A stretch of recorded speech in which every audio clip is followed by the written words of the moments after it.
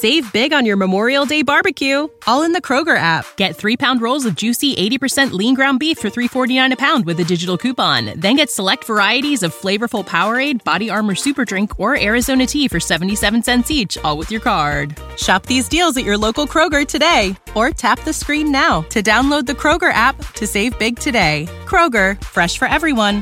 Prices and product availability subject to change. Restrictions apply. See site for details. When you need mealtime inspiration, it's worth shopping Kroger, where you'll find over 30,000 mouth-watering choices that excite your inner foodie. And no matter what tasty choice you make, you'll enjoy our everyday low prices, plus extra ways to save, like digital coupons worth over $600 each week. You can also save up to $1 off per gallon at the pump with fuel points. More savings and more inspiring flavors make shopping Kroger worth it every time. Kroger, fresh for everyone. Fuel restrictions apply. Welcome to the 10-Minute MBA. I'm your host, Scott D. Clary. On the 10-Minute MBA, I give you tools, tactics, strategies, insights, and tips that you can use to start, scale, grow, and 10x your business. Let's get into it. Hey, my name's Scott D. Clary, and today I'm going to talk about leadership. And before you change the video, trust, I'm not going to be going into the usual buzzword definition of leadership. I'm going to actually break down why leadership is an overused buzzword, what it is, what it isn't, and how you can be an effective leader by tackling some of the biases that you have in your life. Now, this video is for anybody who is in an actual leadership position or just part of their community or their group, and they want to sort of upgrade how they can communicate and how they can work with the people around them, which candidly is all of us. So let's talk about leadership. Now, if you are involved in the corporate or the entrepreneurial or the general business space, I'm guessing you've heard this word before. Probably you've heard it way too much and it's been thrown around a lot. That's because leadership has undoubtedly become a buzzword, a business buzzword in recent years. And in fact, a simple Amazon search can demonstrate this. Type the word into Amazon's book search bar and over 60,000 titles will be pulled up in a matter of nanoseconds. Now, today, I want to get past the idea of leadership as simply a vague concept or idealistic platitude. Helping me in this process is Mr. David Siegel. He's a CEO of Meetup, and he was a guest on my podcast. And when he was speaking about leadership, it really got me excited about redefining what the word is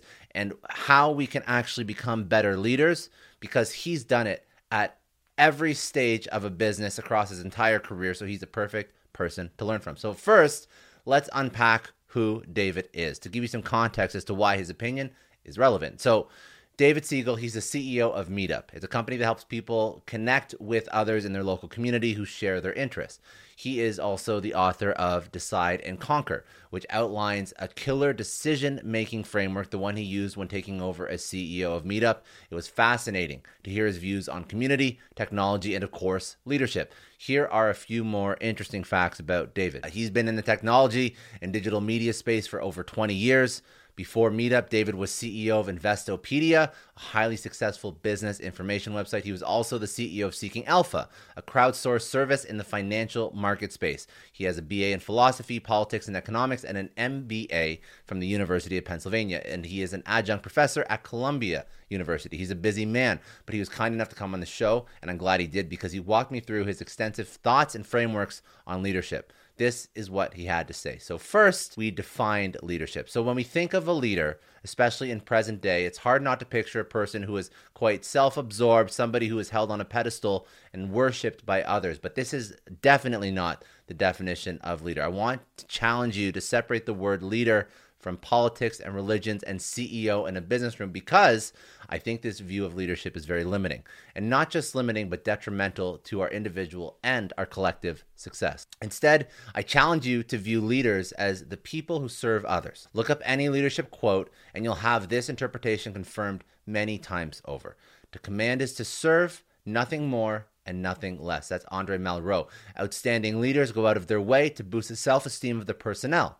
That's Sam Walton. We live in a society obsessed with public opinion, but leadership has never been about popularity. Marco Rubio. A leader is best when people barely know he exists, and when his work is done, his aim is fulfilled, they will say, "We did it ourselves." That's Lao Tzu. As we look ahead into the next century, leaders will be those who empower others. That's Bill Gates. So this isn't to say that the word of famous people is the only word, but I think upon reflection, if you think about the attitude that these people take towards leadership and you think about all these different statements and quotes, think back to times in your life when you've been mentored or you've been inspired by somebody. What made that person a leader in your eyes? Most likely, it was their ability to see what you couldn't see in yourself and to help you find it to serve you, not their own agenda or their own self-image. Now, let's dive into an expert opinion on leadership. So in the interview, I asked David directly this question: what is the definition of a leader in a business context? And David said, my role is not to succeed myself. I need to enable the different people on my team to succeed. And guess what? Then I succeed. But that's my job, to enable everyone else to succeed around me and to do whatever is necessary to facilitate that. What a simple yet beautiful definition of leadership. Leaders are not the people who succeed themselves. They are the people who enable others to do so. David gave a really great explanation of his viewpoint on leadership that I think you'll find valuable. He explained it like this. Let's go backwards. The most important trait for a leader, from my perspective, is understanding that your role is to enable the success of everyone around you. Think of a reverse organizational chart where the leader is on the bottom of the chart, not at the top. Your role is to support and to enable the success of all executives, peers, people in the organization, and the executive's role is to support, enable success for managers, and the manager's role is to enable the success of individuals. Where a traditional view of leadership puts leader at the top of the food chain, David's view flips it upside down. This is a very different view than what we're typically exposed to in the media or in politics. It's also quite different from how most of us think about leaders, but it's a view that is in line with the times. We are living in an era where more and more people are recognizing the importance of community, the need for collaboration and servant leadership. Leaders today have to be servant-minded. They need to be aware of the needs of their followers and be willing to meet them. In a world that is consistently changing, this type of leadership is more important than ever. Now let's talk about leadership and decision-making. To quote, a true leader has the confidence to stand alone, the courage to make tough decisions, and the compassion to listen to the needs of others. That's Douglas MacArthur. Have you ever been in a situation where a decision needs to be made, but no one wants to make it? Maybe you're deciding where to go on a road trip, or maybe where to eat dinner or takeout, whatever. You can brainstorm ideas for hours. You can write a pros and cons list until your hands cramp, but at the end of the day, no one is going anywhere until you make a decision. Oftentimes, this is what leadership is: making decisions when no one else wants to or knows how. It's not about having all the answers. It's about taking the first step and inspiring others to follow. This was certainly true in the early days of human civilization, right? When our ancestors were tasked with deciding where to hunt, what to build, how to survive. Now, fast forward a few thousand years, and the challenges of leadership haven't changed all that much. Businesses still need to make decisions about where to expand, what new products or services to offer, how to respond to competitors. In times of crisis, leadership is even more important. The decisions made in the wake of a natural disaster or financial collapse can mean the difference between life and death, success and failure. Now, when we understand the definition of leadership, it's very important to get that definition down, but I think it's fair to say that we've narrowed it down. So a leader is somebody who serves and empowers others using their decision-making abilities to help their team reach success. But I don't just want to define leadership. It's important to learn the practicality behind meaningful leadership as well. So David is someone who, knowing that leadership involves making tough calls, has transformed decision-making into an art form. This is a mind-blowing framework. So I spent a fair portion of our interview discussing principles from David's book, Decide and Conquer, in which he discusses 44 decisions that will make or break all leaders. He explains that oftentimes leaders fail because they neglect to notice their decision-making biases, and biases ruin decision-making. So he was very generous with his leadership advice. He gave a few valuable tips on the best practices for leadership. So first, focus on being kind, not just being nice. Create options for yourself rather than limiting your scope to make decisions. Identify your decision-making biases. I want you to focus on that last one. Have you ever let your personal biases affect your ability to make a sound decision? Because out of all the advice that he gave, biases could be some of the most detrimental to your decision-making and in turn detrimental to your ability to lead. And I know that I have before in the past, like we all have. We all have cognitive biases that creep up from time to time and can distort our judgment. Recognizing and understanding these biases is one step in minimizing their impact on our decision-making processes, and we move one step closer to actually being good leaders. And there are dozens of different cognitive biases. But my point being, I'm going to go into some of the biases that David highlighted and that he speaks about and he teaches over and that he's recognized in himself. But I want to highlight that, of course, there's a variety of things that we have to do as good leaders, but being self-aware and recognizing our own biases and biases are some of the most important things, is arguably the most important thing that you have to do as a leader. Because if you do not recognize your own faults and your own biases, then you can never properly lead, because every decision you make is going to be impaired and not decided upon. That decision is not going to be executed against coming from the right lens or the right perspective. So let's walk through the biases that David highlighted in hopes that you can understand some of these biases for yourself and how they impact your decision making. So first is recency bias. This bias is driven by the fact that we tend to remember recent events more vividly than those in the past. As a result, we can be unduly swayed by recent information when we're making decisions. Yoga can be exhausting. This is to quote David. But at the end, you do a shavasana. You're chill, you're relaxed, and that's what you remember the most. So you want to go back to yoga because you did that shavasana. At the end, you have that recency bias. That's one example. There's confirmation bias, another type. You've likely heard of this bias before. It's when we favor information that confirms our pre-existing beliefs or hypotheses. This bias can lead us to make poor decisions, as it can prevent us from considering all the available evidence objectively. Remember, when things aren't going so well, you don't really look at that information. You're looking for things that confirm what you want to see, as opposed to seeking out different opinions of others that can actually help you make a smarter decision. Another bias, status quo. So it's tempting to be a sheep, to blend in with the crowd, especially in the business world. But this bias, the tendency to prefer things to stay the same, can prevent us from making necessary changes and adapting to new situations.